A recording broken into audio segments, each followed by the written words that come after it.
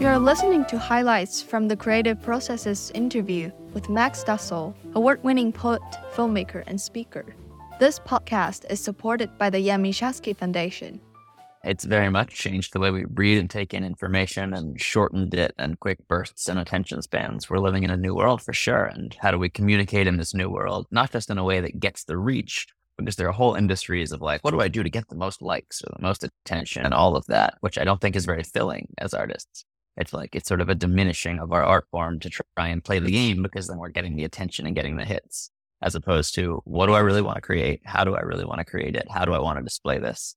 And can I do it in a way that breaks through so that, if I do it my way, it's still going to get the attention? Great. But if it doesn't, can I be cool with that? And can I be okay creating what I want to create and knowing that that's what it's about? And it's about sharing in an honest, authentic way of what I want to express without letting the tentacles of social media drip into my brain and take over why I'm literally doing the things that I'm doing. We have such an intensity in society for trying to push us to all see things the same and to try to conform all our vision to one sense of right or wrong, or this is the way we're supposed to do things, as opposed to letting our unfiltered, just what's real for me and what wants to happen and how am I seeing the world? And maybe I'm totally different and weird and out there and outrageous in this way. And what if that's not something to hide, but something to embrace? And I certainly enjoy in my own life being a space where friends, loved ones, where I can just welcome all the weird and welcome whatever idiosyncrasies and quirks are there and not let them be anything that needs changing, as opposed to just what's going on for you. And, there are extreme examples within schizophrenia and other type of mental illnesses that can be really challenging to live with. But I also think there's tons of beauty in them if we're willing to look at them. That's the art of communication. And that's, I think, something that's so hard to do through the screen as well. And that was how I started turning them into films initially, was can I get the essence of this message to land through a screen? And that's actually very hard with spoken word, very hard with this medium, especially in a digital age where everyone's scrolling and not giving things very much care or attention as we take them in on our screens. And so I really wanted to make things that felt like they were honoring the art itself as I put them into that screen environment.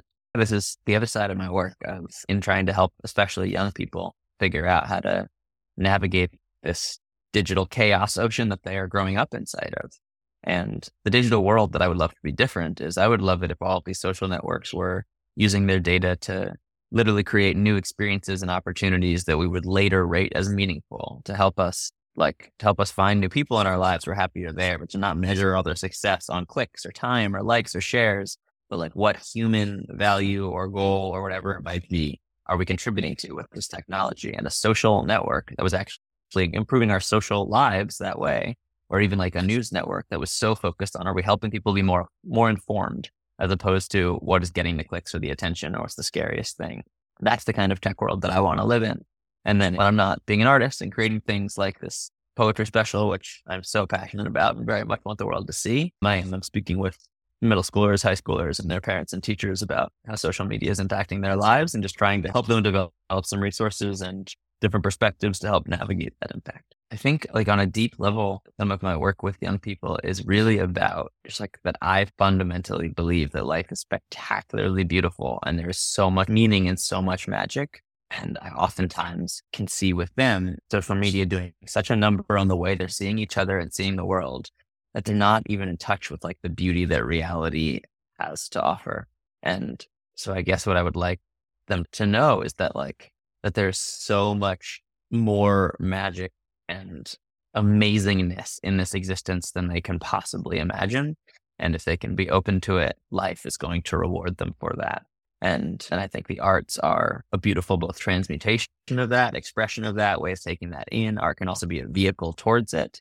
And I certainly love it for that. And yeah, I'm in the education world because I care so deeply about life and about meaning and about humanity. And I'm hoping to be able to provide perspectives and tools that can help people find their way to that beauty.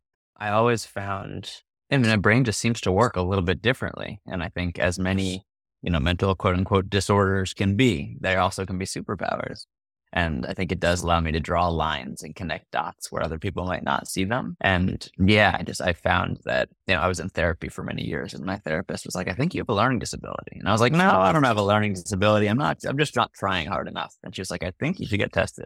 And eventually I got tested and my verbal and word skills are very, very high, but reading is like much more towards the middle. And that gap is technically dyslexia. So when I'm reading words on a page, I'm like, I'm not getting I'm not getting the thing that my brain can do with words when we're talking from those words on the page, which I think very much did translate to my wanting to do so much with the written word and not just wanting to send people the poems themselves in writing, but wanting to turn them into these films or these performances where I can feel and watch as I'm delivering the thing that feels so important to me. And could you speak a little bit about your different collaborators? Because you talked about how you felt poetry moving through you, the physical experience. Now we have animation, we have dance.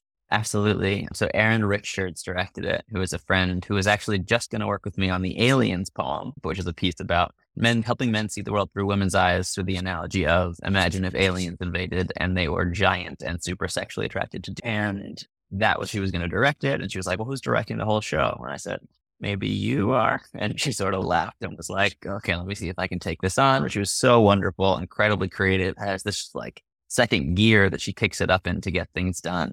And it couldn't have happened without her.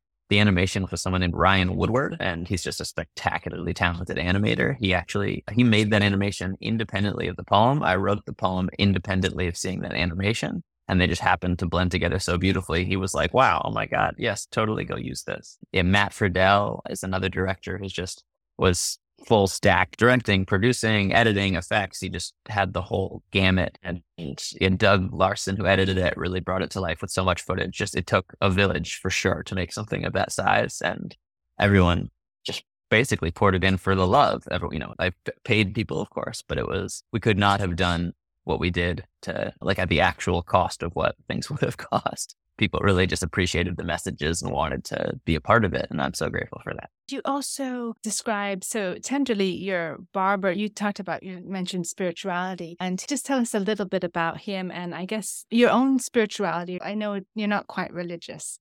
Derek that was him in the film. Like that is my barber. His name is Derek Hake. He works on Fellow Barber in New York and Brooklyn and Williamsburg. And so if you're ever looking for what's way more than a haircut, should definitely check him out. And I just happened to stumble across his chair one day, and he's become one of my closest friends. And he was really there for me through like some of the biggest heartbreaks of my life, and has just been a rock and helping me open up to the higher power, which I think he would see as just that life is always happening for us and not to us, and that we are being guided by like the most wonderful, warm, loving parents that we could ever even possibly imagine. And yeah, he's been a spiritual guide and teacher for sure. And it's funny, he was an ordained interfaith minister. His friend Alice Frank, who I also mentioned, is a rabbi, and like of different backgrounds. It feels like they're pointing to the same thing, which is basically there's one thing and we're all it. And we like, not just I am my brother's keeper, I am my brother, I am my sister. And that we're all God looking through different eyes. Mythologies are collective stories. In more recent writing, this is less true of this special, but the next one will very much draw on a religious or spiritual concept that my friend Alice Frank and Derek Hake and a couple of others have really helped instill in me as literally true. But like that I am literally you, that we are one thing looking through many different eyes, and like one thing having all of these different human experiences, and not as like a metaphor of we're all one. No, like actually there's actual literal oneness. And what does that look like to explore with words? But that is a concept that I will certainly be playing more on in the next special. What am I like in my silence? Like, what are my thoughts like in my silence? I'm a pretty anxious person. In my silence, I am sometimes in like a deep sense of peace, but oftentimes worrying about all sorts of this and that. And in some ways, poetry or art is a break from that. There's like a sense of clarity, a sense of expression that is a break from my own internal monologue and anxieties. But I'm a pretty anxious person, sadly. And as you performed in different countries and your poetry has been translated into many languages, are you able to distance yourself sometimes to ask yourself how New York or the English language and the grammar has influenced your way of thinking of the world? I think I've most been exposed to that when I was in a writing group with another poet. His name is Halim Mahdi.